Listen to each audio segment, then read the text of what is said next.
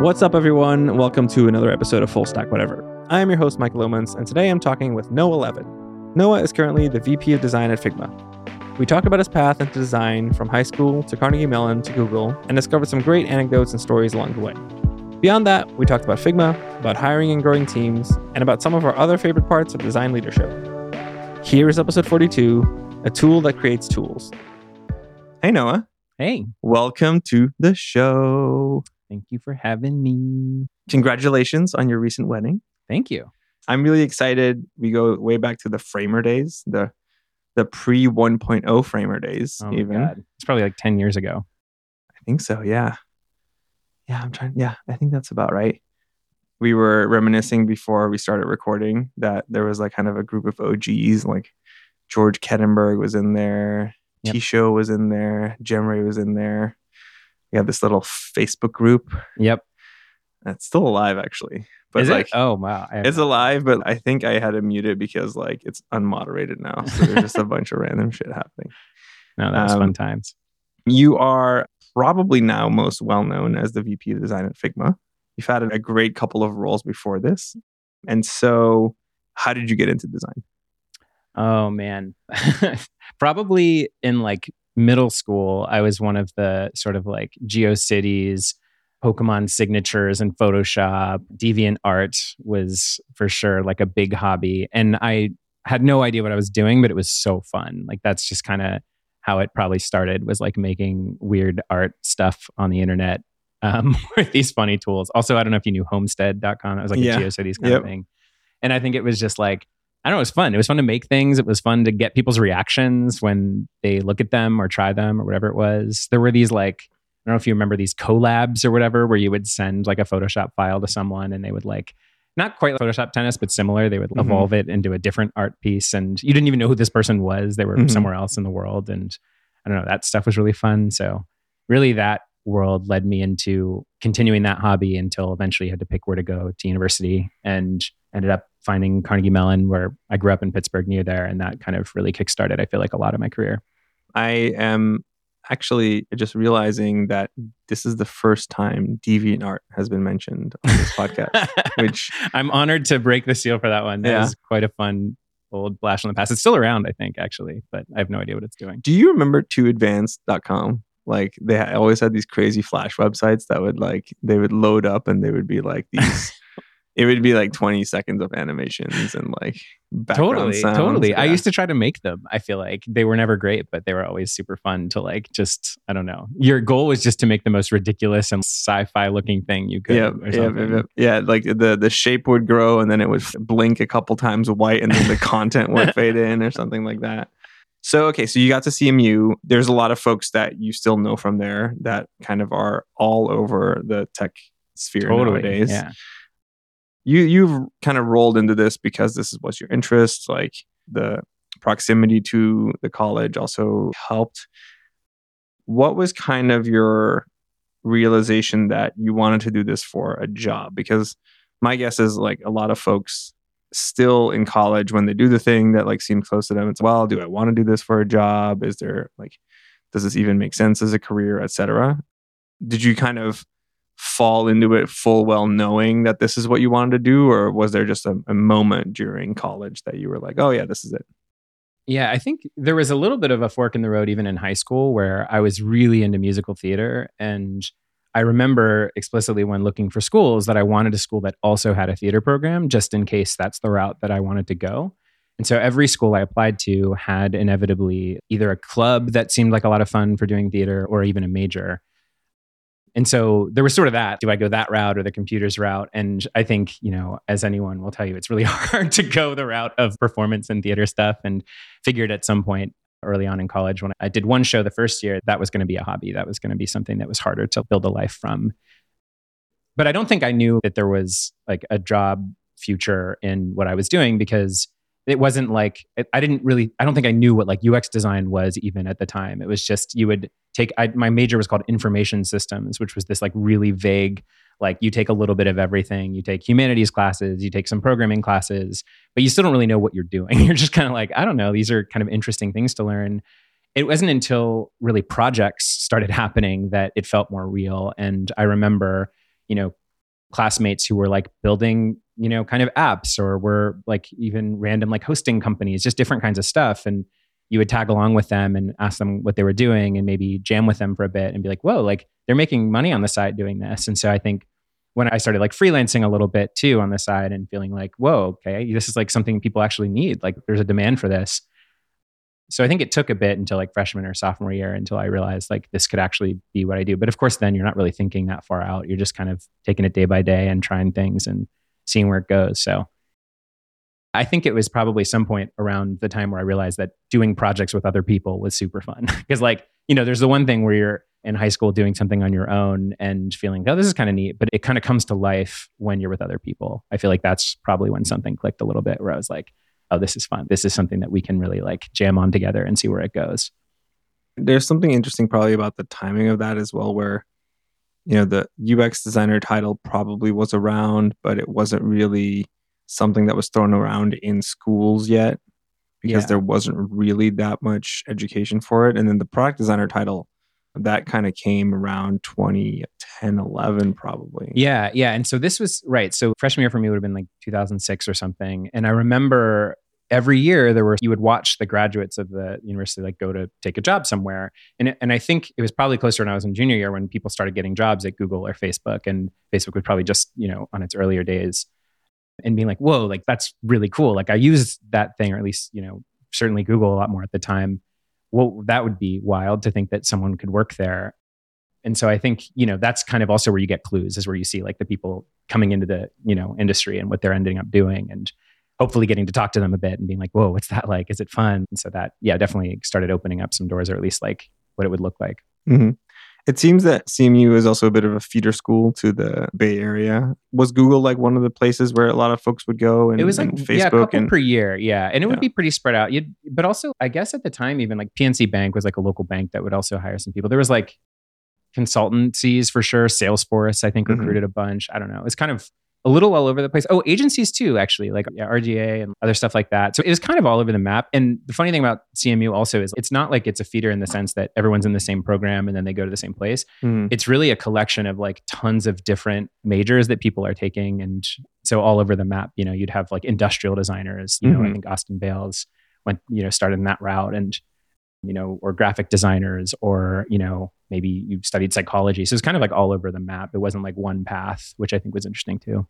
Yeah.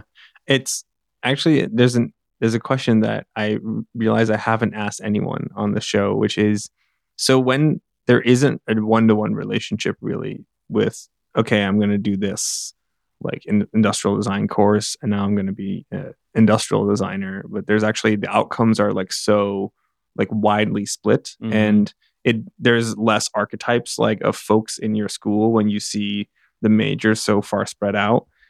What do you think the top lessons were for you at CMU? I feel like, I alluded to this a little bit, but the projects were typically where I felt like I learned the most. And also just like meeting smart, interesting people and jamming with them. And I feel like even more so than any class I ever took or any teacher who like was particularly memorable, it was really just making things with interesting people from different backgrounds. And I think that ended up being extremely valuable, like learning how to work on a project with a team. And so the most helpful parts of the program were like, when toward the end of my time there, we got assigned a project with NASA. And that was a huge deal for like, all of us were just, blown away that this could even happen. And then each of us had really unique angles they wanted us to play. And I remember I was assigned the like documentation person, and there was like a design person, there was a developer person, like a product manager. And I think I didn't know really what these different titles would mean. And I remember also at the time being like disappointed. Oh, what is documentation? What is that? There's not really, it's funny to think now, there's no one who's really responsible for that. But actually, funny enough, it's a huge part of my job these days is documenting what we do and communicating well. And I think I ended up really enjoying that more than I expected. And what that meant for us for that project was like, you had to document your process and what you were trying to build together. And that, it was more fun than I expected, I think. Cause we were doing lots of interesting things. We built like a cuff mounted Android tablet for astronauts to like use for space missions, which was just wild to even be thinking about that. And I certainly didn't know the first thing about Arduinos and like things that you would be building, but someone on the team did. And So I think that was kind of neat to be like, whoa, like you can work with these different people who have totally different skill sets and make magic with them and see something come to life from that. And I thought that was just kind of neat, and such a fun thing to get to do even today or whenever, is get to work with people who have different perspectives than you, different skills. So that really, I think, kind of landed for me. I think, I'm trying to think if there's any other lessons, but that's a big one for sure. And so you eventually graduated. What was your first step into your professional career? Yeah, so something kind of interesting happened at the end of the NASA project. There were a team of 5 or 6 of us, and we had all had the opportunity to stay on. And it was kind of a mind-blowing thing to think, wow, what an opportunity right out of school to do that. And none of us took the job of 6 people. And I don't think I totally realized it at the time, maybe, but I think, believe it or not, like it was kind of a surprisingly kind of slow-paced, at least at the time, place to work. And I think a lot of us were really hungry and excited, and we wanted to make things and see people use our things and not have 10 or 20 or 30 year arcs like you would maybe in space like oriented projects to see them become real. And so I got very lucky when I was out in Mountain View, which is where the NASA base was, to get an interview at Google. And that's where I started my career. And when you're interviewing, at least at the time at a big company, you don't know what project, what team, whatever, until after you accept the offer, at least then. And I remember getting the call that was like, you're going to work on search. And I was like, what? So I'm like 22 years old or something. Like I can't, what? That was just kind of mind blowing to me. And I was also terrified, but that's really where things started. I feel when you spend a significant amount of time at a company, there's various different eras that you go through where like a certain realization gives you this escape velocity into a next mental model of like your career. What were some of the like key moments for you at Google? Yeah, probably the most memorable was for the first 6 months, I think I was working on odds and ends, kind of small projects here and there. But it's at a certain point, they gave me this project to work on the iOS app, the Google app, which I didn't really know what it was. I think at the time Chrome was just starting to come out, and I was like, why do you need a Google app? Don't you have a browser to find stuff? And it was a really wonderful opportunity because they didn't have a designer at the team at the time. They had ones before, but the product had ebbed and flowed. Mobile was still kind of becoming more popular. And they also, Bing had released like a tablet app, actually. I think the iPad maybe had just come out. And, as lots of big companies do, they're looking to competition. They're like, oh, like they made this amazing app. We have to make one. So, right out of college, I'm getting assigned, actually, I think it was the tablet app first. And I was, there's lots we can go into there. But the thing I'll highlight that really kind of stuck with me is I remember designing a bunch, sitting down thinking, what is this for? Who needs this? What am I trying to do? Mm-hmm. And this engineer, Dan, kept sitting next to me as I was working. And at first I was kind of bothered. I was like, you're an engineer. Why are you next? I'm designing. Let me do my thing. Let me, I don't know, create something interesting. And he kept asking me questions. He'd be like, well, what's that for? What are you trying to do here? What's your goal with this? And it took me a bit to realize, at first, again, I was thinking, well, this is my job. Why is this engineer trying to participate in this process? And I had no idea that it turns out like that would become probably the most helpful thing I could think of at that time, to have someone who actually had a lot of depth in industry. This person worked at Apple before and had a really good design sense. And just because they had the title engineer, I just didn't assume that would be the case. But sure enough, every time he would sit next to me, because we even sat weirdly in like different places, eventually he's like, you should just move your desk near me. We're working, I keep coming here. And I was like, yeah, you're right, I should. And sure enough, every idea or thing he would ask me made things better. Like the thing I was stuck on, he would help me get unstuck. And I think I came to Google thinking that was going to happen with my design peers, and that my job was going to be to grow as this like design community, something or other. But actually, like the engineering partnerships really were what taught me the most at that time.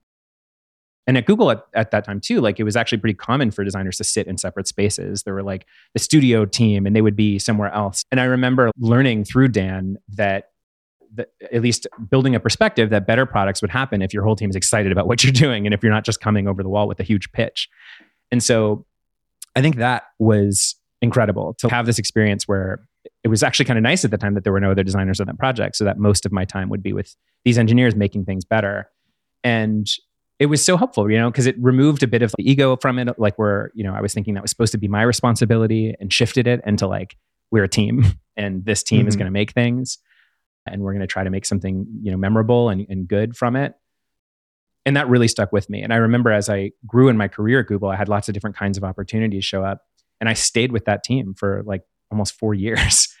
And it grew a lot and the product grew, but I really stayed because I just loved that collaboration and I loved how it was working. And I saw the way that some other teams were working in these design-centered models, which seemed also exciting, but I just felt like there was something really special happening. And it worked out really well for me. I mean, they helped me and allowed me to be a manager and grow a team and do all kinds of stuff. And I'm really thankful, for Dan for teaching me so much about what a real collaborative process actually can look like. It seems that this collaboration between design and engineering is kind of this thin red line that runs throughout your career. I mentioned, we met kind of in the Framer days, like through that medium, which was at the time at the intersection of that. I think it was like the CoffeeScript days where there wasn't a dedicated editor for it. No, and it you was would just refresh the JavaScript browser. library, basically. Yeah. At a certain point, there was hot reloading. Yeah. But like that, and that was like a big deal. It was magical. That you didn't have to like Command R your browser. There was also the time when we went from non-hardware accelerated to hardware accelerated, and all of the prototypes, all the timings of things had changed because it was on the GPU now, and like the clock of the GPU was way faster, and so like you had to go and change all these tolerances on like spring curves and stuff. Totally. The good old days. So eventually you went from Google to ClassPass, and then you went to Figma. Mm-hmm. I'd love to kind of dig into ClassPass a bit because that one seems maybe like the odd one out in this kind of, maker relationship between kind of design and engineering and that collaboration. And it seems to be more on the path of you growing as like a leader. Mm-hmm. Why did you eventually decide to leave Google and, take an opportunity like this? And what was your logic here? And then what kind of lessons did you take away from that? Yeah, I think it was probably, almost at the, 4.5 year mark or something at Google where I was starting to kind of think about new things. And new things could have meant at different teams at Google or could have meant somewhere else. And I think I had a moment where I don't know if I was talking to a friend and they were like, well, when you look back at your life, like what kinds of things do you want to be thinking about? And I think I had seen, this future version of myself that could have stayed there probably indefinitely. It's a, company that continues to do well. And I think I craved different things. I was too curious to want to stay at the same place. And so at some point, not even knowing where I would go, I just kind of left the company, and let myself just kind of figure out what would be interesting. And I had also decided I wanted to live in New York. And so I actually moved to New York without a job and started kind of looking at what could make sense. And I also didn't know what I wanted to do. I didn't know if I wanted to be a manager because I was probably like maybe 1.5 years, 2 years into managing at Google by the time I left.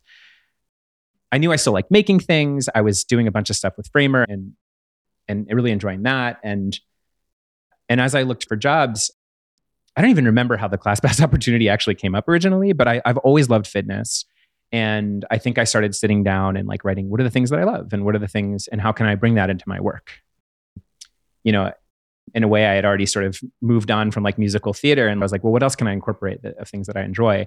And I also at the time was thinking like, I was just kind of, even then, kind of addicted to screens, and I wanted to work on something that wasn't about screen time as much. Not to say that's what Google search was about, but I still it led me at least away from opportunities where I felt that's what I would be doing. And Braden Coates, who is an advisor at Google Ventures, was in-house helping temporarily ClassPass find the new leader. And so I think I probably found it through him. And I hadn't actually been a user of ClassPass though. I just knew that it was fitness related. And so I started taking classes, and I hadn't even taken fitness classes much before.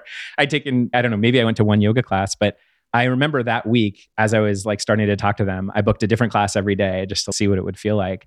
And I remember leaving each class being like, wow, that was cool. Like I felt so alive. I felt like you're in this group of people exercising. And I was like, this is exciting. I want to be a part of this. Like whatever this is, every class you name it, I would take it. It was a Pilates class. It was a running class. They had like trampoline classes. They had all kinds of funny stuff and, cycling and things I'd never tried. And I felt like it kind of, also at this time I was in New York, I was intimidated. I was scared. I didn't have that many friends there.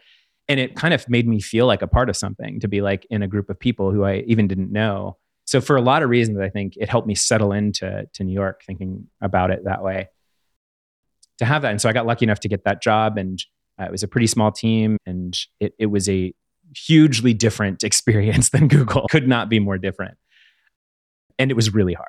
And I think I almost quit in my first 3 or 6 months, if I'm totally honest, because it was so different. I was used to having all of the resources in the world, and you really couldn't mess up Google. You know what I mean? Mm-hmm. Like you felt like you had all this armor on or whatever. And here was this startup that was kind of just starting to take off, but there was actually, I think it was like 180 people at the company at the time, but I was, tasked with leading this design team. And that was kind of scary. It's, whoa, I could break this thing maybe potentially, or it just felt like a lot more responsibility. And so I don't think I knew at the time that's like what I wanted. I think I was just more like, these classes are fun. And I like that it's not about screens. Like our job was to get you off of your phone and into a class. And I kind of loved that.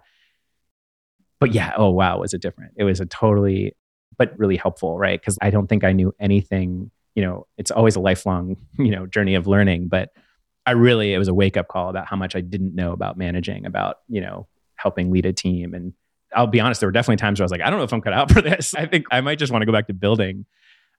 But I stuck it out and really learned a ton in nearly 2 years there. And I'm really grateful for that too.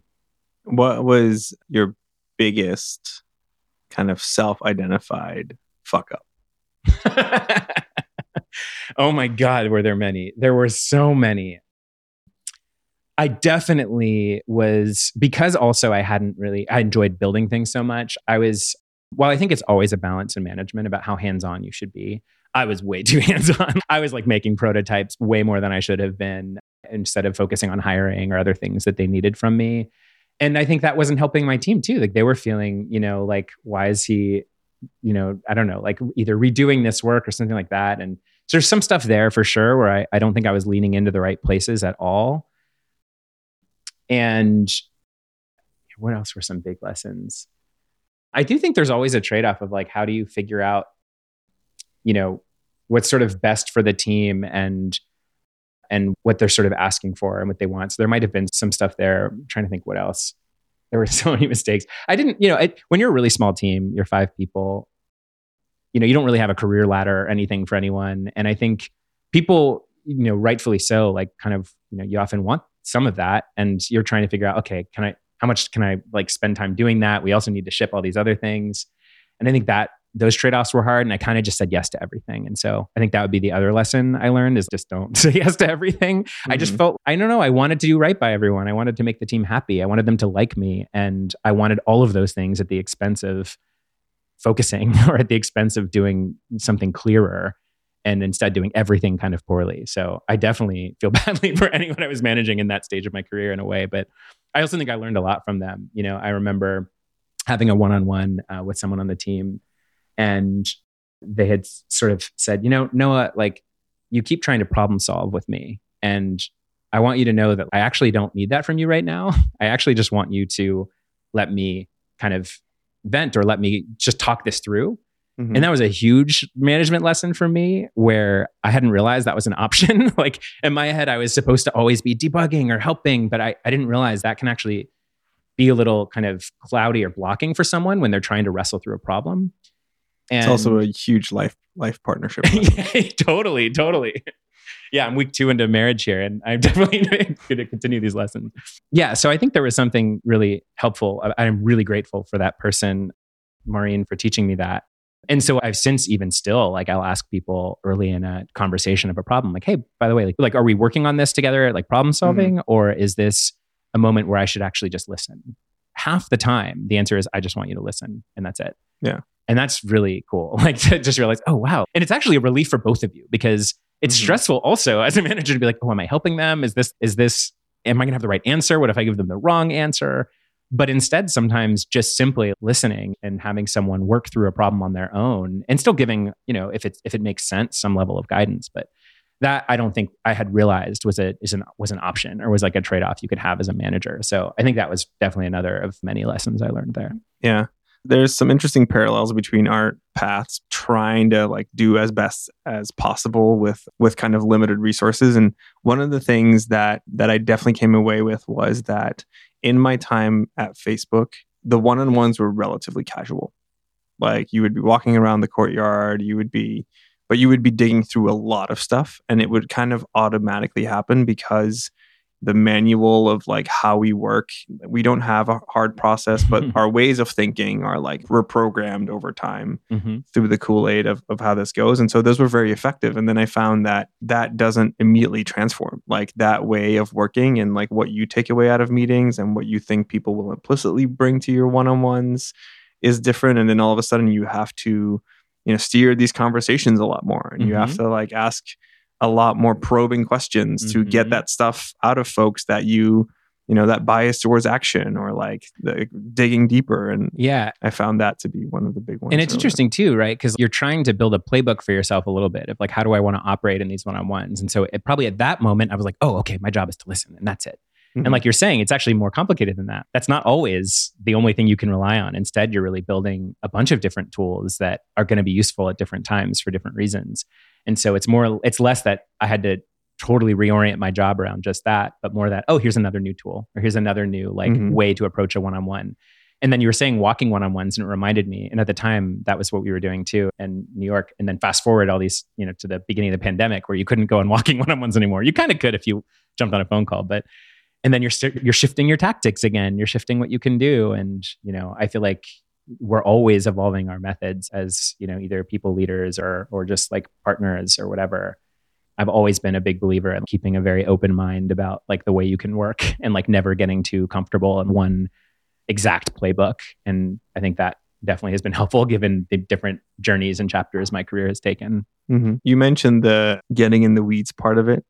I think we're in a really interesting kind of like time right now, like timing wise. So one, I feel kind of that post Facebook, like staying away from the work a lot and like setting up your people well and empowering them, and finding that in a startup environment where there's a different bar for talent and there's like the patience that you have at a big company that you actually kind of need to unprogram yourself from, because you need to kind of jump in sometimes, but then you don't want to jump in because you don't want to be the micromanager. There's that side of the fence, which I think we have a lot of parallels in. But then there's another piece where I think it was roughly like 2 weeks ago where I think it's gone around quite a lot now.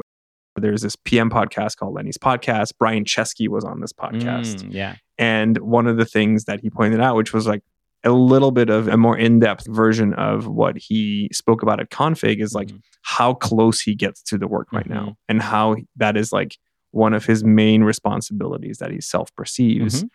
Throughout your time at Google, ClassPass, now Figma, how have you kind of vacillated between these getting close to the work, not being that close to the work? Like, how do you look at that now?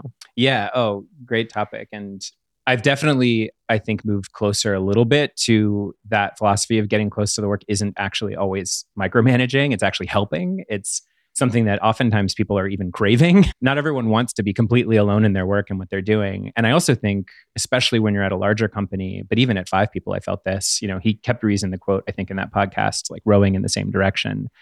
And it's interesting because you contrast that with Google's philosophy, right? They, the founders went to Montessori schools and talked a lot about let people do what they're best at and just let them go in whatever direction makes sense. And I think it's interesting, right? Because I think neither of these are objectively wrong approaches. Like both of them have a lot of merit to them, right? Because on the side of letting people do what they're best at, there was something beautiful about how different Google teams worked completely differently. It was very much not a top-down company. But there was also huge problems where you would have 8 or 10 teams working on the exact same problem and not even talking to each other or feeling incentivized to.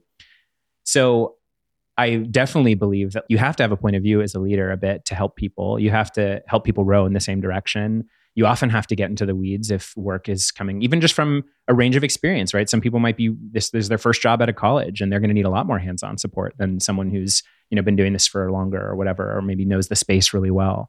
And so I definitely think more and more I've started to ascribe to, it really helps for leaders to feel very comfortable being hands-on in the work. And I think I used to think it was only about people management and have evolved that for sure until, no, it's absolutely both. You definitely need to have a perspective on your product. You definitely need to find that balance and, figure out how to make sure that, you're all operating from the same goal, which is it's successful. People use it. It's working well. And whatever tactics you need to use to get to that goal, I think are worth exploring. So I think it's shifted for sure.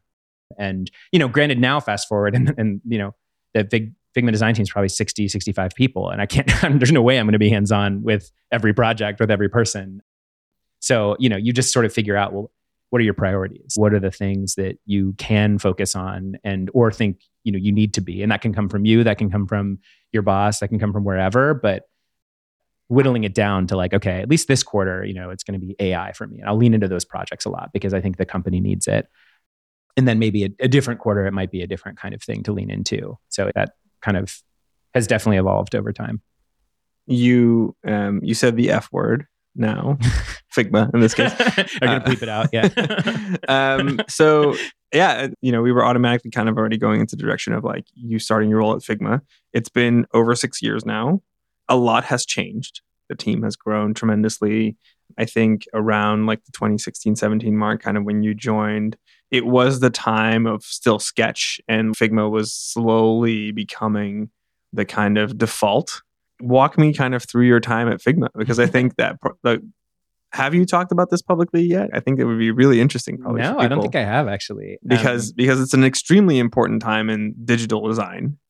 And so I'd love to hear kind of like a little bit of the inside perspective on that. Yeah. Oh, I mean, I'd love to talk about it. I felt like over the 6 years, it's honestly been like almost a different job every quarter, every 6 months. It's been a different challenge. So let's start from the beginning, right? So I had been using Figma when I was actually at ClassPass. It had just come out. It was still kind of a free product.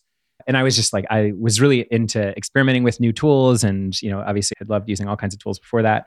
And I had asked the whole ClassPass design team, hey, can we try this out? I wasn't going to like dictate that we all use it, but we kind of came up with these really fun ways of using it.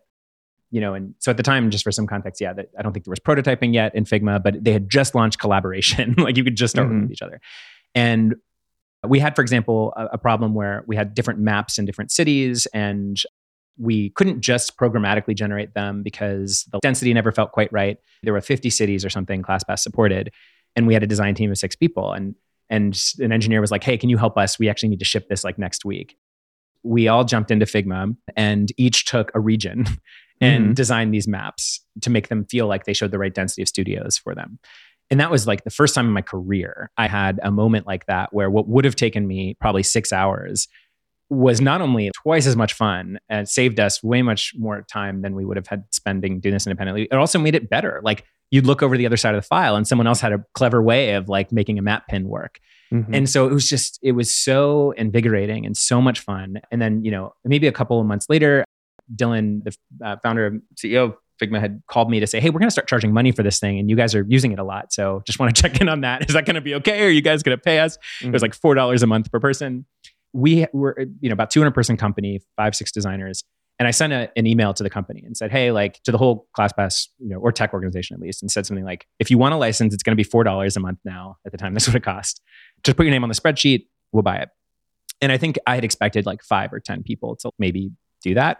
Like 80 people put their name on that spreadsheet, support people, sales people, marketing people.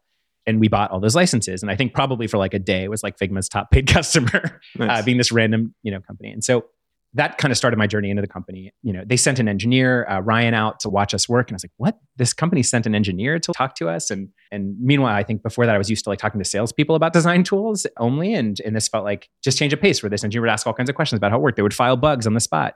And after meeting Dylan and seeing him do that too, where every time I would mention a bug, he would diligently file it. I was like, there's something here. So anyway, fast forward, I moved back to San Francisco. They were looking for their first design manager. And it was a really great fit. I actually did a week-long kind of journey with them before I took the job to just explore whether I would do the management route or the IC route even. Took like an onboarding project on, but also led a crit. And after the first week, I remember being like, oh, this is a cool place. There was about that, probably, I don't know, 25 or 30 people at the company, but each person I met, and at that stage of a company, you're meeting everyone. I just wanted to work with them. I was like, there's something about this. So I took that job. In my first 6 months of that job, were all over the place. They were because your early stage startup, Sketch was by far the dominant tool at that time. Most people were not using Figma, and Dylan was really good at like basically knocking on doors at companies, being like, "Will you try it? Do you want to check it out? I just want feedback." Let's And so I remember a lot of my job was actually kind of sales in a way. It was actually meeting with companies, but also in a way you're doing research and support, and you're doing a bit of everything. And I think that was really cool and fun for me and new for sure. I hadn't really quite done that before. And I really enjoyed it because I also liked talking to people. I liked talking to designers. And I also, there was a point in my career where I thought maybe I would want to work at an agency because I loved a variety. And I felt like this job was letting me do a bit of everything because I was meeting with design teams from different industries, doing different things and getting to learn about how they work and seeing how we can support them. So it really felt like a dream role for me and just like a really great fit. But it was also really hard because I was supposed to do IC work. I was working on like our first enterprise product at the time in our file browser, and also hire a team, right? There were like just 2 designers full time at the time and 1 contractor. And so I had to, that was really the mandate. It was like, we need you to help grow this team. We think this is going to get some adoption. We're seeing some traction. And I had the hardest time those first 6 months because like I was balancing everything. Again, I still didn't learn the lesson of ClassPass. I was saying yes to it all. But found some traction, found some people, grew the team a bit, and it really started to kind of take off. Lots of companies who I never expected would use it. I remember speaking of Brian Chesky, I remember going to the Airbnb offices, and I went with Rasmus, an amazing designer who was there at the time. And we were thinking about what we could do with Airbnb. And we had this idea of what if we made a game? What if we made like SimCity? Because it's, what about Figma is special. It's the idea of making something as a team. But you don't get to really try that when you're talking to companies who are, you have like an hour with them and they're trying to imagine potentially switching tools. And that's a huge cost to do that. There's just so much muscle memory. And so we had this thought of, well, what if we make a game? And instead of being like, hey, we need you to move your design system and everything over, which is going to stress anyone out who thinks about it, we would just have fun for an hour. And of course, along the way, pitch it a bit and be like, hey, we think this is a cool product. We think you should try it. It was so fun. We split the Airbnb design team at the time, or at least the 30 or so people in that room, into 2 teams. I think pages had just launched in Figma. And so we each had a page, and Rasmus made this really meticulously drawn, really well done map of a road system and other kinds of stuff. And we just played, and we just put on some tunes. Like people started dropping like emojis of a fire truck in the other city to kind of, or whatever, and play with it. And I think it did a lot. I don't think we realized at the time how much that did to help the product get adopted, because you weren't assessing it as, hey, we're going to move your entire, it's if I told you, hey, your entire kitchen, I'm going to reorganize it for you, and you're going to have to just use that tomorrow. You'll be probably pretty stressed. Like you have to get to work, you need to cook your meal. But if instead you were just like, let's jump to a really fun moment and relax a bit and see what this feels like, it would be a different conversation. Anyway, that's one version of my job at Figma was like building a team, trying to get this thing adopted. But you fast forward over the years and we can zoom into whatever part of it you're interested in. But it definitely shifted into phases of like just strictly mostly just hiring maybe for a bit, or maybe it was once things got adopted a lot. For example, for the first 2 years of the company, we were really just playing catch up with Sketch, right? There were just features after features that we needed to build. And so most of our responsibility was like pretty obvious. You pretty much just needed to like hopefully do something novel and innovative and interesting, but also literally just support blend modes or whatever the thing was that like just didn't happen. Table stakes. Yeah. And then you get to a point in the company where all of a sudden you blink your eyes and you are a bit of a market leader now, and there aren't as many companies to look to at the, in the moment to feel like they're showing you the way of what you need to do, and you need to start becoming that person. And that's a different muscle. Like coming up with a product roadmap or collaborating to figure that out. It's no longer just like you do X, you do Y, you Z, and then you're good. It's more like, okay, what do we think we need to do? And that was just, at the time, maybe Figma, when we first had to ask those questions, I don't know, it's probably like 200-300 people maybe in the company. And yeah, it's just a different skill set. So I think that was the kind of pivot, or at least one of the chapters was like, what does that look like to take, you still have a fire hose of requests. Don't get me wrong. Even today, we still have, and that's, I think, led a lot of success to the company, was just listening to those requests. But you also know that you can't just do that. And if you do that, you could get leapfrogged at some point by some other company. And so you have to have a bit of a perspective of like where the industry's going, and, do a combination of both listening to people, but also watching their behaviors and what they're sort of not telling you directly, but they're using. And so that, for example, led to Fig Jam, which is a whole other thing to talk about. But so anyway, yeah, it's a wild 6 years. Like it's still extremely, every day feels different in a way. I feel extremely lucky that I still enjoy what I do and enjoy this amazing team. But yeah, it's had a lot of chapters to it. So much to dig into here. And I'm actually really excited at the opportunity. I want to dig into the hiring thing a bit. But before we get there, immediately as you were talking, I was like, okay, at a certain point, you make the Fig Jam decision. How did that come to be? Because you're definitely like, you're working on, here's a request, the competitor has it, we're going to add it. Here's our stack rank of like how we're going to work through these. And you also had this like tidbit of information from ClassPass where non-designers were in this tool. And so what was the moment that FigJam, like FigJam seems to be the place that makes Figma or the Figma universe more accessible to non-designers. I think that when we then fast forward and we look at what was announced at Config this year, I already think that it's 2024. Some of the developer kind of angle to everything seems to be a really big theme within the company. But what was that FigJam moment? Like who, what, where, when? Yeah. Was there whiskey involved? When was the call made? Definitely. All of those things. So we did a lot of, people call them hack weeks, whatever. We call them maker weeks. And we do them twice a year. And even just before the pandemic, I think there had always been, we had been using Figma for way more than just product design. Rasmus designed this sticky note in Figma. I think even like that first year that I joined. And we used it to plan. We used it to come up with processes and hiring practices. And we also saw other companies do this as well. They were using Figma for a lot more than just product design. And so this is interesting, right? Because it wasn't like our customers were telling us like, hey, you need to build us a brainstorming tool. I don't think we had very many people requesting that. But we did see ourselves using it this way. We did see our customers using this way. And so fast forward to maybe 2019, there was a hack week project where we said, well, what if we actually did make like a tool for this? And a couple of people, Sawyer and Jenny and a few others, had explored what that could look like. And Ryan, and we built a version internally, like a really lightweight one that pretty much all it did was get rid of the left sidebar of layers, get rid of the right sidebar properties. And it was actually pretty much just that. And then change the gray background to like a dot grid. And everything else was kind of the same. But it was kind of amazing to all of a sudden have this like hugely open canvas that no longer was trying to tell you what it was for the moment you get to it. You open a frame tool and it tells you. You don't have to name your layers. You don't have to name your layers. That alone, that did it.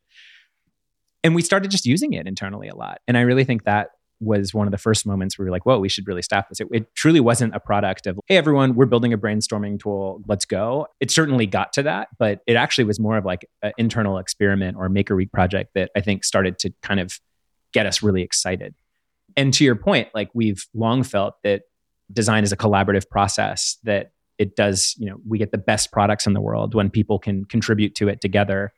And we also saw that only like 30%, and this has been true for a while, of our active users are designers. Like the majority of people coming into this tool aren't. And so things just kind of started to pick up. And Jenny, who's an incredible designer, was staffed to be the first, basically like full-time designer on the project.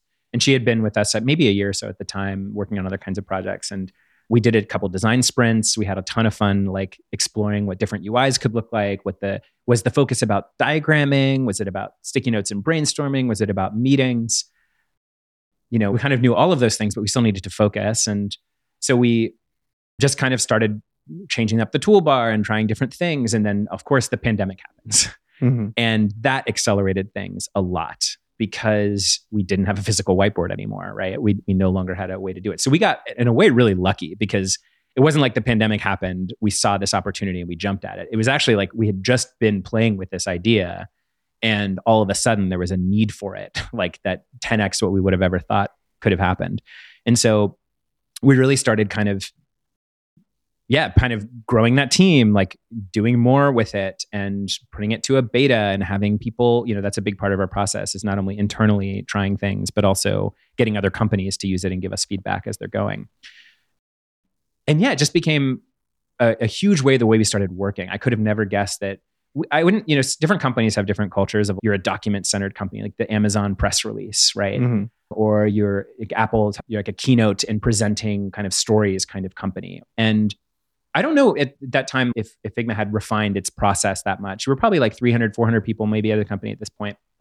But sure enough, soon after getting a beta enough that was working, we started having all of our meetings in FigJam. And my job as a manager was almost exclusively living in that tool, curating processes, ideas, documenting things. And I think we really started enjoying that because it was no longer like the type of meeting where someone was presenting at you. Instead, it was more like this jam session and this like collaborative thing. It started doing pretty well. Like people started getting excited about it. And that also is a very different experience for the company because Figma is a very bottoms up adopted tool. A designer requests it, they ask their manager, they get budget for it, they use it. FigJam is a different market, right? Miro is generally adopted by IT administrators who are signing a contract for the entire organization. Mm-hmm. And so Figma, we didn't really have to sell it to other parts of the organization, right? It was just pretty much like the designer wanted it, they got the budget for it, and it was meant for that department, so it worked. FigJam is a different process. It's a different motion. It's a different kind of product. And so we're learning a ton as we go about it and about what the trade-offs companies are making when they're using it. And that's super exciting. And then even internally, we had started talking about what are the design philosophies or whatever about each of these products, Figma and FigJam, and how are they different? So I remember, because before that, we just had principles and ideas of what Figma was supposed to be. And it was supposed to be precise and almost like sometimes surgical or, a very particular feel. And FigJam, if you've used it, is much more like playful and like vibrant and colorful. And that's a kind of a different, almost type of designer that might want to work on that, or a different kind of approach that your team might take in prioritizing features for it. We're no longer like, in Figma, we like to say we want to get out of your way and focus on the canvas, focus on, your work. In FigJam, we're actually kind of playing with you as a first party. We're like making the elements that you're using, whether it's a sticky note or or making a diagram, like you need us to help you in making those things. We're not like as unopinionated in a way. So anyway, and then fast forward to what you mentioned at Config and developers and dev mode and that too, right? That's another audience. It's another use case that we think is extremely important. And it's funny, in the beginning of this podcast, we were talking about my experience working with Dan and the engineering team at Google. And it kind of reminds me like that it's kind of exciting when you can build a product that can embrace that collaboration, that can pull people in to help you work on something together. So yeah, there's a lot of exciting things to dig into there. So many directions to take this. And before we actually start converging on things, I actually want to diverge one level further, which is Figma's impact on studying and on colleges. And I know that there's been a big push to have much younger folks use the suite of tools that you've built. How do you guys look at that versus, bringing the whole company together in collaborative whiteboarding on the FigJam side, doing the precision design work for the designers, and then increasing or improving the quality of handoff to engineering on that side, which is more the building side.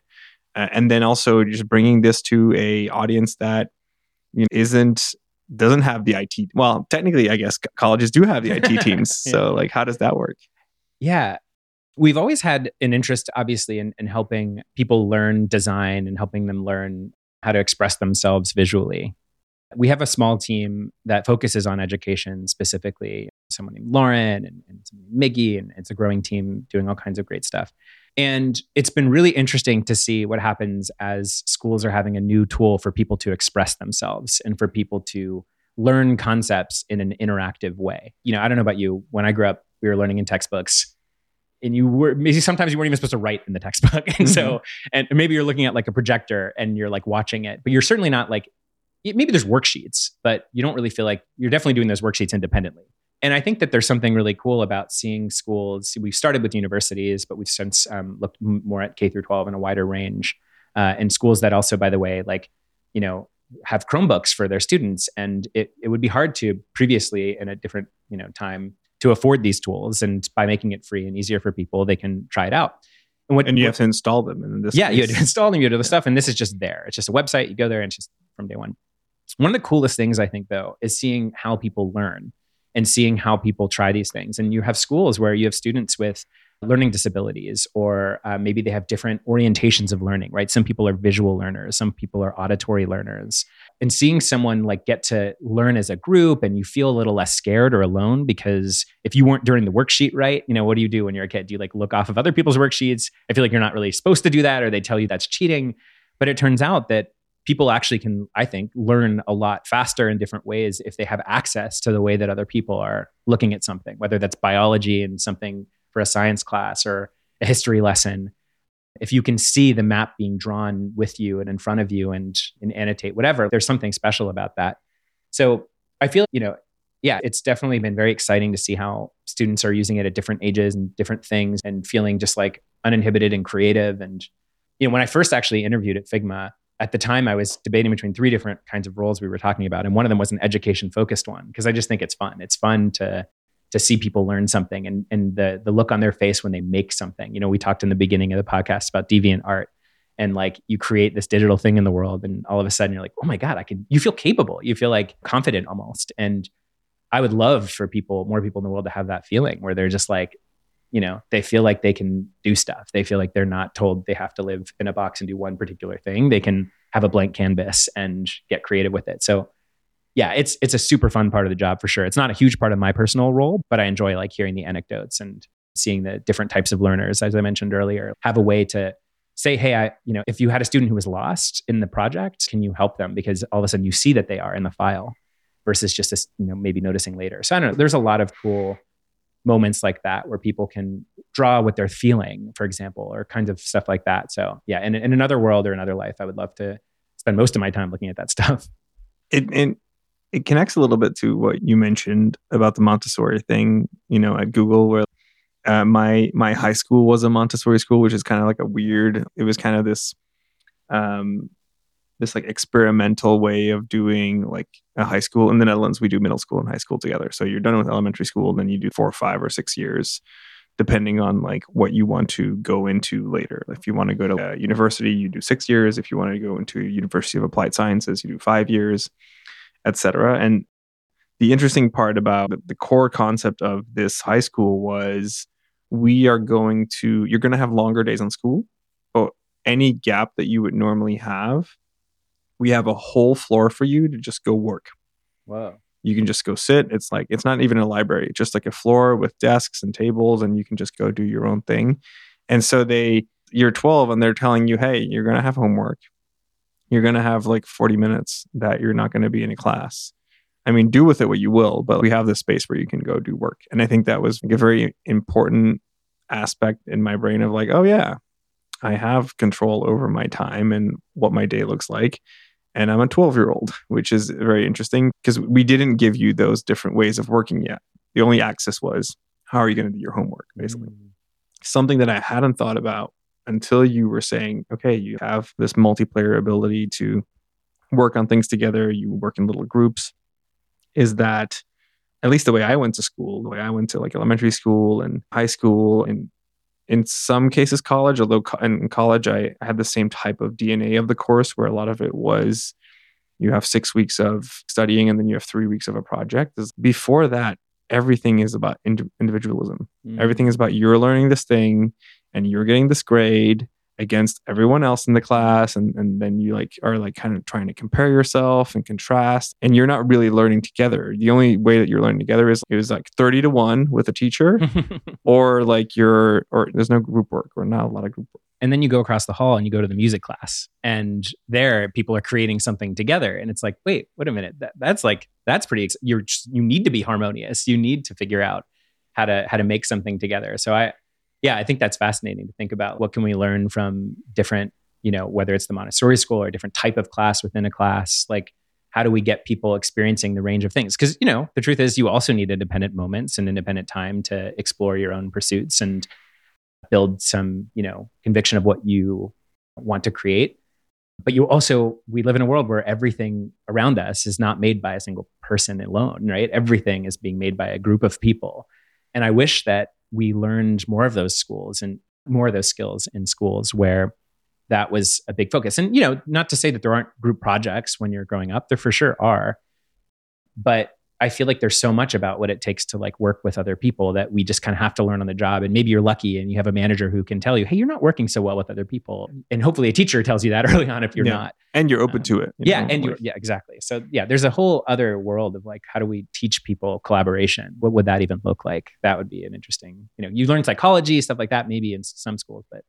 The interesting thing that you're kind of like getting at, like for me, so the moments that we were doing this project work and that we were working in groups in college, that was like my bread and butter. Like anything related to tests, it was like, C's, D's. You don't want to know my SAT scores. Or like B's and C's or whatever. I don't need, like we do 0 to 10. Same.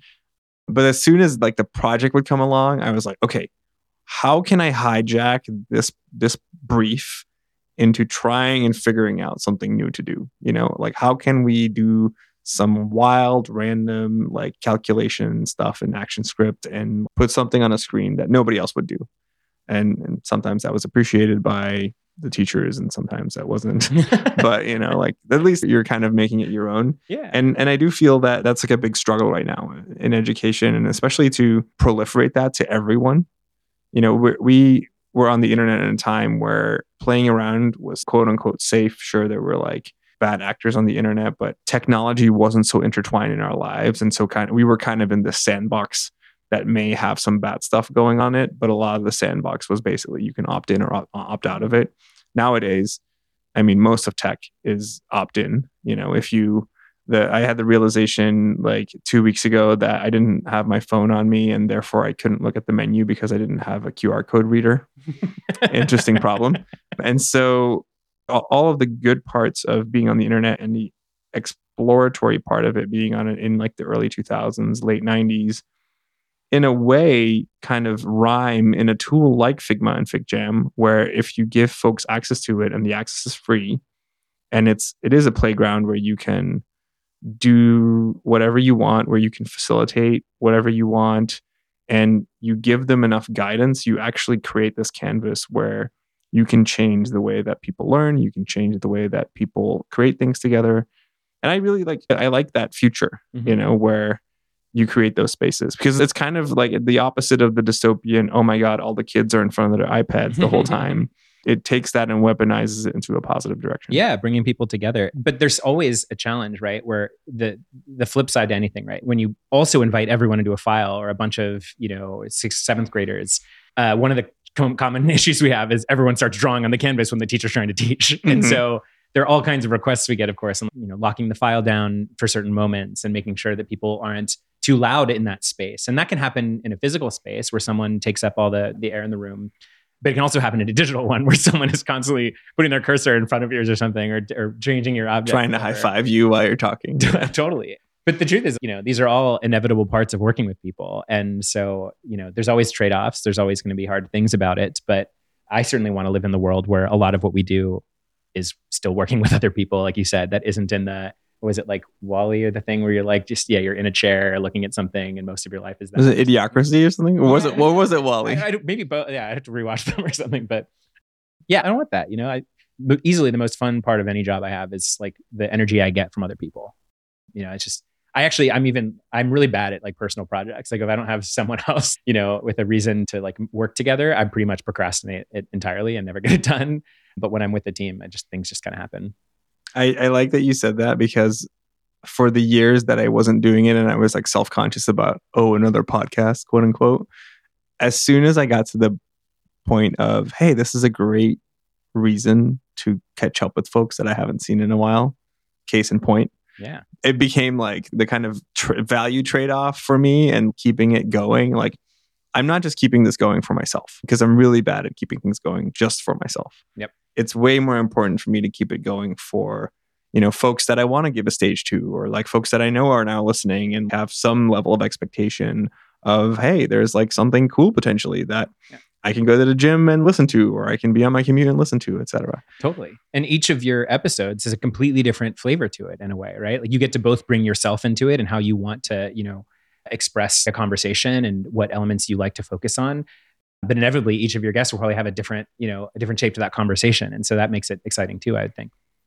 There's kind of two things that I want to touch on, and then kind of maybe open the floor if there's something else that you want to talk about. You mentioned, like working with other people. That's like the thing that keeps you going. There's two angles to this. One of them that I sometimes meander on about a little too much, probably on this podcast. But first, I want to kind of dig into the hiring part, because you mentioned there's 60-ish people like on the design team. How large is Figma as a whole? Good question. Maybe 1,300 or so. Okay. Yeah. So one is like, when you were growing this team, what were some of your principles and like kind of approaches to that? And then the other one is Figma is a tool that really empowers remote work and that really empowers working together in where you don't necessarily have to sit together. Mm-hmm. But I do feel like you also really enjoy being in a room with folks and working through things. And like, how do you think about the whole remote thing? And I know that Figma has like very strong hub offices in the US. How do you think about that? So let's start about the hiring first. Sure. And I'd love to like hear kind of how you grew the team. Obviously, you started with some really bad talent in Rasmus. That was a really hard person to work with, of course. No, how did you kind of grow from that? Yeah, so hiring is so much fun, right? If we're talking about the best part of work is working with other people, and hiring is really what brings those people together, that's a really exciting opportunity. I feel like early on, I learned a lot from Soleo here, who many people here might know, who mentioned like, if you did nothing else as a leader, if you hire amazing people, like you'll never regret that. Like that's probably the most impactful thing you could really do. And I feel like I've really tried to take that to heart as we grow this team and take it as a huge responsibility, which is actually kind of hard because typically it's the only thing in your job that you aren't often getting a lot of pressure. Sometimes you might, but like there are all these other things that come at you, requests and things. But hiring is one of those things where you actually have to like proactively make space in your calendar to do it and to talk to people and to build relationships, to build a process around it. When meanwhile, you have product reviews and all kinds of stuff. You're designing things. It's always hard to make space for it. And I feel like it's the first thing that sometimes drops. And I suffer from that even now. Like I still sometimes I'm like, oh, I should have spent that time doing this instead of that. But anyway, we spent a lot of time thinking about what we wanted as a team. We knew we had a bunch of shared values about building a team that had different perspectives and had come from different backgrounds. But we also had, at every company I've worked for, a different set of things that make for a great designer. So at ClassPass, for example, brand and visual design were actually kind of a big deal for people taking classes. And that skill set and also the skill set of presenting was particularly meaningful. At Figma, at least in the beginning, there was a lot of unique challenges of try to design auto layout. Like it's a really interesting and hard problem. And if you don't have a technical background, it might actually be pretty hard because most of what you're doing is building on like layout constructs that have existed in CSS and otherwise for a long time. So for some areas of the product, while we haven't like explicitly stated it's a requirement to have a CS degree or something, we've noticed by concentrating people with technical backgrounds, it actually helped us a lot. But we knew that for other parts of the product, FigJam or otherwise, it wasn't actually critical. Like you could totally design an incredible experience without necessarily coding it yourself or no understanding that. So what we basically do is each role, we sit down and we clarify, what do we really believe that we need in this? And if you're hiring for one thing, it might be one skill set. And we actually make a FigJam file for the most part for any role we spin up. And we have a sort of a one main file that like has all the kinds of content you would need if you're both for internal purposes of what we look for, but then also we actually use this with candidates along the way. But in that file, we really spell out like what are the 3 most critical skills.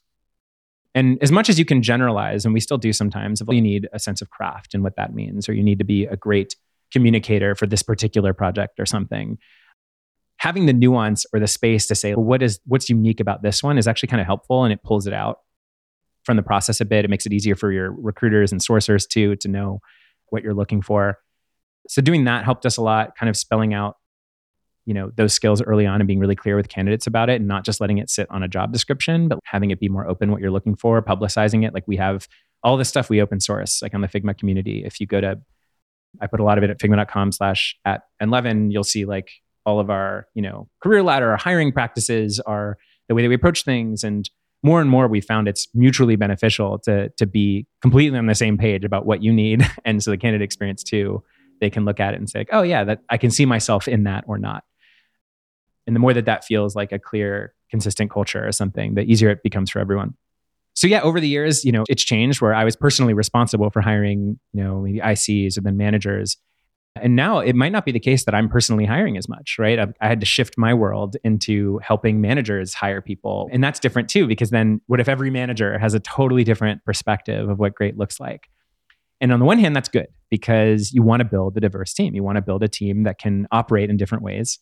On the other hand, it makes it hard sometimes to interview or to have a consensus about what's working and what isn't because different groups have different perspectives. So you're kind of threading that needle a lot and putting together a shared set of what we think great at Figma looks like, as well as letting the managers have some space to say, well, I need this kind of skill set for developer mode or this kind of thing for this area that I'm working in. So I think it's a really fun and hard problem. It's been, a privilege for sure to now. I think when we started, it was really hard to hire people because no one wanted to work at a startup. It was too risky or whatever. And now that we have traction and things are going well, like it's a different kind of way of recruiting. You're doing a lot less like outbound than you used to be, and a little bit more, whoa, we've got a lot of interesting, exciting candidates, and how do we sift through it? So it's looked very different, honestly, each 6 months or each kind of chapter. But the most wonderful privilege I feel like I could be a part of is like seeing what happens then when you have an offsite or whatever with all these amazing people, and see them jam with each other and see them grow and take off in their career in different fun directions. And that's just so, I don't know, it's very energizing to like see what happens when a team gets together and builds something, and that you could play a small role in that. So you said Figma roughly has 1,200, 1,300 people, roughly 60 designers. On the one hand, you're like, wow, that's a lot of designers. But on the other hand, that's quite a few amount of designers for a design tool and for something that has so much functionality. You mentioned your relationship at Google with engineering, and you also mentioned having an engineer from Figma come sit with you at ClassPass. How much of the design responsibility actually also falls onto engineering at a company like Figma? Oh my goodness. So there's engineering and there's also product management, which didn't exist for the first 2 years I was at the company, or maybe a year and a half or so, and has grown also I think there's probably about 40 or so, or maybe. So there's still a lot, there's still more designers than PMs, but what is that responsibility in a design oriented product, right? How do you figure out how all of these three roles work together? And this comes up a lot where, we're very lucky to have engineers who joined a company that they knew was a design tool and thus had some probably inherent interest in it. They could have had interest in just like the technical graphical challenges of a web interface like this. But a lot of times they actually might have considered a career in design and happened to go one way or the other, or just choose engineering for whatever reason. And so it really can change in different projects. Some examples might be like, what about the experience of loading a Figma file? You might not think there's like a lot of design that goes into that problem, but obviously there is. And there's the intersection of technical challenges. If you have different pages, do you preload those different pages? When do you load them? How does that show up? Do you have to block the interface if it's not loaded yet? That's never a great feeling. And so those types of projects, especially, it's always really great to either have an engineer who has a perspective on it, or to have, in our case, Jackie, one of the designers who works on that, has a technical background, and that's been really helpful. So you can prototype different versions of feeling something out like that. So some projects, either due to just the person on the project and having an interest in it, or the nature of the problem being more technical, that'll get blurry. I'm a big believer in like blurry lines and not hard ones between roles, and that it's often hard for people. I'm sure a lot of designers, even listening to this podcast, have probably had to make tough calls and like, wait, do I join as a front-end engineer? Do I join as a designer? And it's not a very great feeling to tell a candidate, well, you have to pick. Because they ultimately want to do all of it in a way. And sometimes the larger the company, the harder that can be. I think we've done a pretty good job having a lot of our designers and engineers like kind of trade places almost in different places. And same for, designers playing PM roles, or PMs designing things. Like it's really quite fluid. And I prefer that. I feel like the best work happens when people don't feel like they have a really hard boundary behind what they're supposed to do. And so you asked about FigJam, right? So like Alice, Sawyer, a lot of the people working on that did come up with a lot of the design for it too along the way. And some of those choices they made, even in like details, like the sticky note that the edge curls as you drag it onto the screen, like it's unlikely a designer is going to implement that feature. They could probably mock it up, they could put it in After Effects, whatever, but you need the engineer to care about it or make it smooth and prioritize it. And so those are really the fun projects and moments, is when like people get to like influence each other's work a bit and feel like they can do that. But yeah, it is hard when you're talking to the candidates and they're like, do I interview for both? And sometimes they do. We've had that. And we've had it go in many different directions. I wouldn't have it any other way. I think it's just a lot of fun when you feel like you can, same for like, I feel, for example, I have a very light technical background. It's not super deep, just enough to like, we talked about our shared background in like Framer stuff and JavaScript. So I sometimes feel like self-conscious if I'm contributing feedback about a technical, aspect, or putting together a prototype where I know the code is like extremely janky. Even though I might have pause in sharing that feedback, I rarely regret it. I feel like when you work with great people, they don't make you feel bad for contributing in their domain. And I think that's a problem for a lot of designers, especially, right? Where you get feedback on design, you're like, well, they don't have that background and they don't know for sure. But if you have an open mind, it goes both ways. Like where if I give feedback on, one example would be like, you click a button and something should immediately happen. And if it doesn't, if there's like a lag or a delay, you lose trust pretty quickly with the system. And that's one of these things where, is that a design detail? Is that an engineering detail? How do you talk about that? I remember Glenn Murphy was the head of design for Chrome for a while and used to talk about like light switches. And if you flip a light switch, and the lights don't go on for a little bit, you immediately don't want to flip that light switch again. You don't really trust that it's going to work. But there's this inevitable reality that loading things takes time and that you have to create those experiences. Even though I might not know all of the exact details of how to implement something correctly, that it like progressively loads something in the right ways, that doesn't mean I shouldn't speak up about it or feel comfortable, highlighting it to a team. And so even though you might have an uncomfortable feeling of, am I speaking the same language correctly? Inevitably, you want to get to the right place anyway. And so as long as you feel like those conversations can happen at the company and not feel like you're getting a slap on the wrist for having that conversation or something, then I think you'll get better products because you're building something smoother. If you didn't know the exact how of it, it still got to a better place. And so a lot of features you've all used, if you're listening to this and you use Figma, you can rest assured have been, designed by a combination of engineers, designers, product managers. Like really, it's hard to pinpoint sometimes even like where the idea came from or where it started and ended. Yeah, I'm a firm believer that your title shouldn't matter and you should just all do whatever you need to do to get the work done. One kind of funky way I've always thought about it is that the reason why I'm a designer by title is because that's what people will hire me for. And then as soon as I'm in the door, it actually allows me to look at different things. Yeah. And that's been fun. Even, we've talked a lot about engineering, but what about like earlier in the conversation, we talked about sales or support. And I love that can be a part of my job, that I can actually learn from incredible salespeople too, that are extremely good in their domains and collaborate with them and say like, oh, like, let's talk about the way that we're pitching this thing and what could that feel like? And that's really fun as well. That's kind of the hope that you have in a company is that even when it grows, you still feel connected to different functions. I think that's another thing that Brian Chesky talked about in the podcast was like how that's the first thing that breaks in large companies is the functions stop talking to each other or marketing doesn't have a reason to talk to product. And so what's fun about being still at a startup, I know 1,300 people is not small, but being in a leadership position, like getting to help with that and getting to say, oh, Mark, you should talk to marketing or this should come together or I should spend more time with that, salesperson over here. So yeah, I think it's not even just engineering. It's fun to think holistically about a product, what it's doing end to end from the moment someone hears about it, in a commercial or something to the moment they're like an active user and you're trying to convince them to upgrade or something if that's your path. So there's endless things to get interested in. If anything, I find the harder thing is like where to draw that line or where to realize, okay, actually that's probably not where I should focus. Yeah. So that kind of leads me to my last question, which is, where do you see this going in the next couple of years? What are you personally interested in focusing on? And my guess is that's going to be very much at Figma, kind of mentioning the whole like side project thing, needing external support and kind of this feedback loop. What are you excited about looking ahead?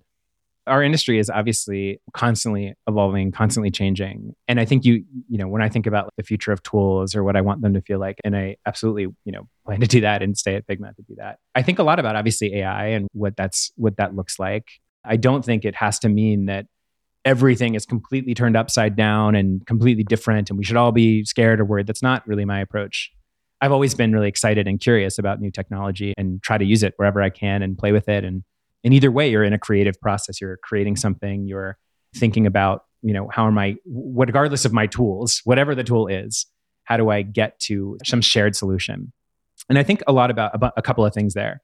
One is that we've already tried to make a shift as designers from not being seen as just like pixel pushers and just like drawing rectangles, despite the amount that we do draw, and really helping companies solve problems and helping them figure out what to do. And, we saw that with design systems where we just didn't want to spend time debating, corner radiuses anymore and instead wanted to help make sure we could speed up the process to creating something. And I think AI is no different. It will absolutely change the way we're making things. I spent this weekend playing with, we're using GPT vision, like the ability to look at an image and use that as input for something. You've probably seen this trend going around where you can draw a sketch and turn it into a working app.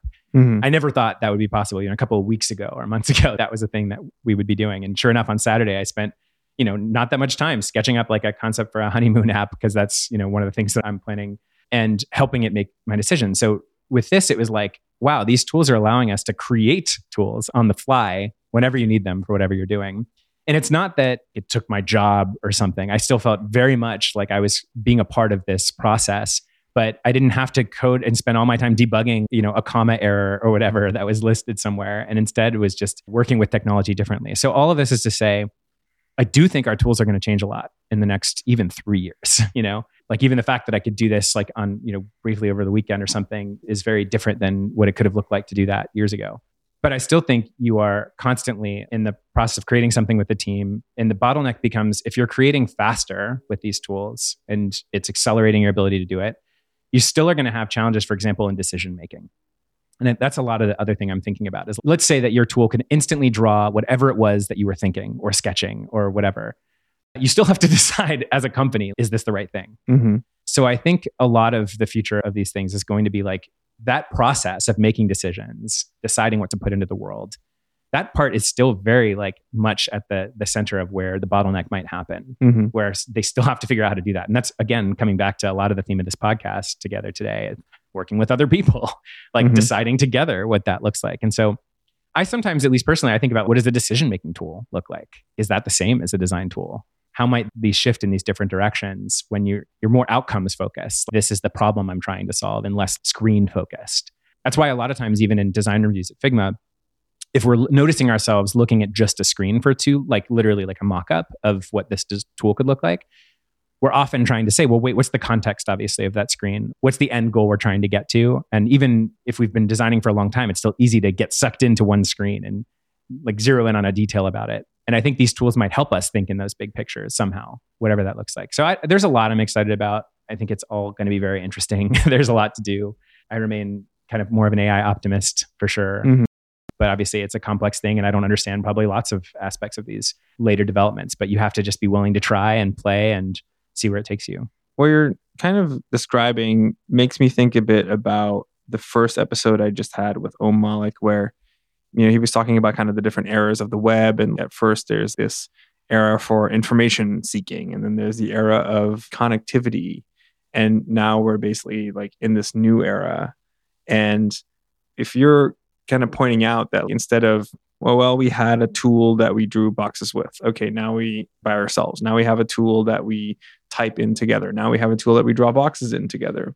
Now we have a tool in which we have whiteboards together. And then sometimes we get a poll. And so there's kind of a pre-programmed little app in here. But now we actually have a tool that creates tools.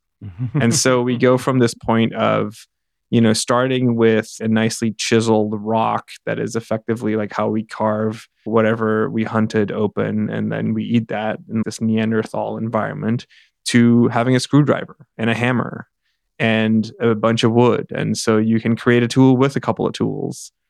And the more that enablement of your tooling grows, the faster you can get to the next solution or next thing. And your point of this decision-making tool, there's so much to dig into this, because I think it's one of the biggest reasons, like speed of decision-making is one of the biggest reasons, like innovator's dilemma, like companies eventually get disrupted, they get usurped. There's like a new level. There's like kind of the next era of companies.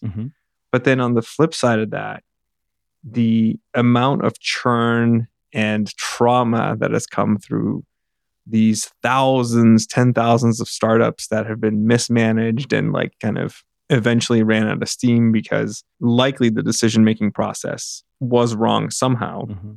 We didn't get the product market fit. Well, partially that's on decision-making. We overspent and now we have to lay all these people off. Now that's partially on decision-making. We built a bunch of things like next to our product market fit problem that wasn't in product market fit, and we did that for a very long time. A lot of the tooling that lives in between that right now is still, like designers love to talk about skeuomorphism. Docs are still this like skeuomorphic thing, right? And so I think, and even the whiteboard canvas in a way is still this like kind of skeuomorphic thing, and it's a free for all. But actually, like how we focus in our energy and how we all get on the same page of the values and the processes that we want to use, but we don't want to over process things, I think is a really big question.